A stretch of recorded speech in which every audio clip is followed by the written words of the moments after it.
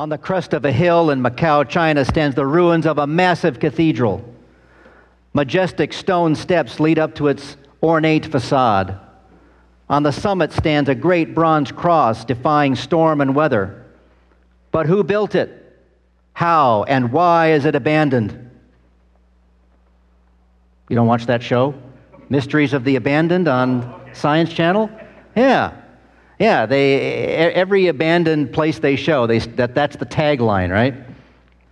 This isn't one of them on the show, but this is the ruins of St. Paul Church, built in the 17th century by Jesuit priests. In 1835, a typhoon and a resulting fire inside gutted the church and brought most of it down, except for the front, which stands today as a landmark. When Sir John Browning, then governor of Hong Kong, visited the site after its destruction, he was so impressed by that uplifted cross, which seemed to defy the ravages of nature, he wrote a poem, which became a hymn. In the cross of Christ I glory, which we sung at the beginning of the service today. Towering over the wrecks of time, all the light of sacred story gathers round its head sublime. For almost 200 years, tens of thousands of visitors, maybe even millions, have gazed upon that ruin and cross. Some look with indifference, some with curiosity, some with reverence. Let's imagine ourselves standing there, gazing on that cross, still standing after the onslaught of time and weather. And there have been a lot of typhoons gone through Hong Kong since 1835. This cross is a reminder that the cross of Jesus Christ is nothing less than the power of God. 5,000 miles away from Hong Kong, in the center of what was once the Roman Empire, lies another abandoned landmark, Corinth. Once vibrant and cosmopolitan Greek city, centuries of conquests and destructive earthquakes finally rendered the city uninhabitable by the mid-1800s. But in the Apostle Paul's day, it was a busy commercial place. The people there were all trying to make a living, selling this, selling that, following all the current modern trends, putting their trust in their leaders, their politicians, to keep things running well so that they could maintain their livelihoods. Now, religiously, the people of Corinth followed all the current spiritual trends as well. They worshiped a pantheon of gods in statue form, mostly. They tried to appease these deities with their chants and their prayers so they could get what they wanted out of them. And you can imagine the kinds of things people wanted to get from these gods, right? Anything and everything that benefited them, like increased business, increased revenue, protection from invading armies, health, prosperity, right? Good weather. Jew, Greek, Roman, Arab, African, it didn't matter. They all wanted the same thing. So you can imagine then when Paul showed up here and began preaching the death and resurrection of Jesus Christ, it was a stumbling block to the citizens there. And it wouldn't necessarily have been like Paul would have been thrown out, rejected for what he was saying. You know, they weren't saying, "We don't believe you, get out." It would have been more like, "Okay, well, you seem to have a God and we've got gods. We'll just add yours to ours. And we'll all go about our business." Not unlike today's kind of thinking, is it? You know, it's kind of like the coexist bumper sticker, right? You see? You know, you got your God, I got mine, we'll all get along fine. To the Jews in Corinth, however, there was a little more stumbling going on over the block. See, to the person of Israelite descent and a Hebrew worldview, the idea that God's chosen one would die or give his life on a cross was utter nonsense. That was not what God's chosen one was about. And this was all despite their own prophet Isaiah having predicted the suffering and death of the Messiah centuries earlier. To any believer, Jew or pagan, the notion that God would suffer was, well, it was laughable. Certainly, God would have the power and authority to avoid suffering. Something so human and evil as suffering. Now, perhaps this pagan view is still embedded in human thinking today because in our society, we do everything we can to avoid suffering. We Christians don't want to suffer. Sometimes we even see our suffering as a sign of God's disapproval of us or something that we've done in the past. It's not a sign, it's sin itself that causes the suffering. Sin causes suffering, the sin of bodily malfunction because of the sin we inherit from the fall of creation, or suffering consequences of behaviors such as substance abuse. If suffering is a sign, well, then it's a sign that something's not right in the world. Now, the Jews looked for signs and miracles as proof that God was still with them. And their ultimate demand for proof that Jesus was the Messiah was that he conquer the Roman Empire, throw them all out with his power, and restore the Jews to their land. You know, they were looking for something military and spectacular to happen. Even today, people are looking for signs and miracles from God, faith-based experiences over God's Word. And it's His Word which brings life and healing. This was Corinth too in the first century. So it's kind of amazing that we have this bridge, so to speak, spiritually, with a time and place so distant. To the Greeks, the message of the cross was foolishness, very much a reaction today. Greeks long ago believed the body was corrupt. It was evil and something that you wanted to get out of, escape from. Only the spiritual and the philosophical had value.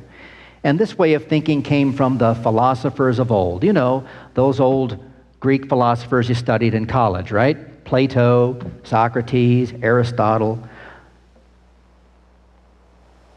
Those guys existed around the time of the Hebrew prophets, hundreds of years before Jesus.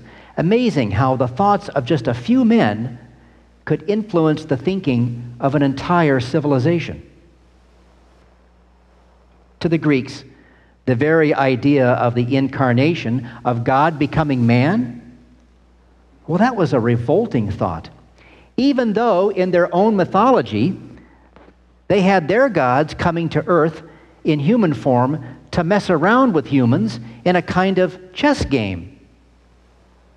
It was an insult, however, to suggest anything like that outside their own narrative. Zeus and Hera and all those gods meddled in human affairs for their own selfish pleasure. Well, the cross is foolishness to people today because many believe God is impersonal. He's not interested in the affairs of humanity. Believing in a God who really doesn't care about you can make the cross seem foolish, irrelevant, not worth anything. We Christians are looked upon by many as not relevant to society. You see it more and more online, especially after a tragedy or a disaster. We don't need more prayer, we need action. We need solutions, not prayer. We're seen as people who believe in fairy tales, but you know this already. And you and I also know what happened on the cross is true wisdom that saves. This is eternal life, Jesus says, that they know you, Father, the only true God, and Jesus Christ, whom you have sent. This so-called foolish message remains the power and wisdom of God. We may be thousands of miles away from this abandoned city, but we are as ever close to those who believe there in Jesus that distance and time means nothing. Paul infers here in our text today that the people there who'd been drawn into Christ and built up the church were not, for the most part, the elite of society. The early church there was mostly the simplest and humblest of people, yet even some of the highest ranks in society also came to believe. So what Paul is saying is God calls people from all different backgrounds, education, and experience. He makes all types of people his church.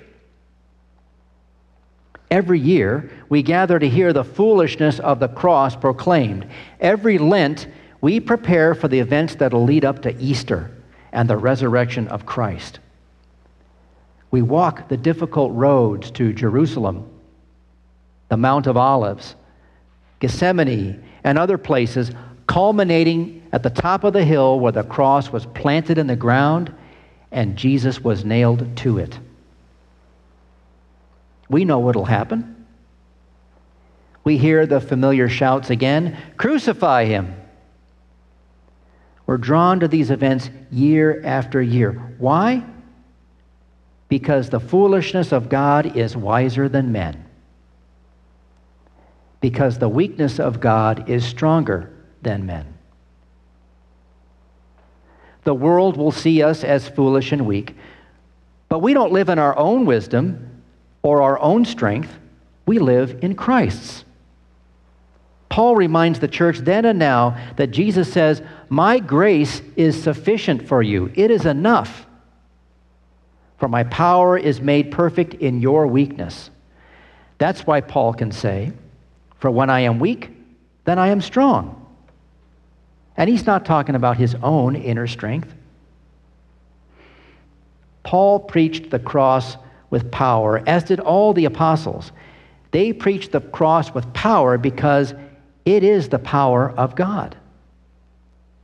All the treasures of God's wisdom and knowledge is bound up in his Son, Jesus Christ, and are now to be seen in the foolishness and weak act of the crucifixion and the ongoing foolishness of people like me preaching about it and people like you telling others about it.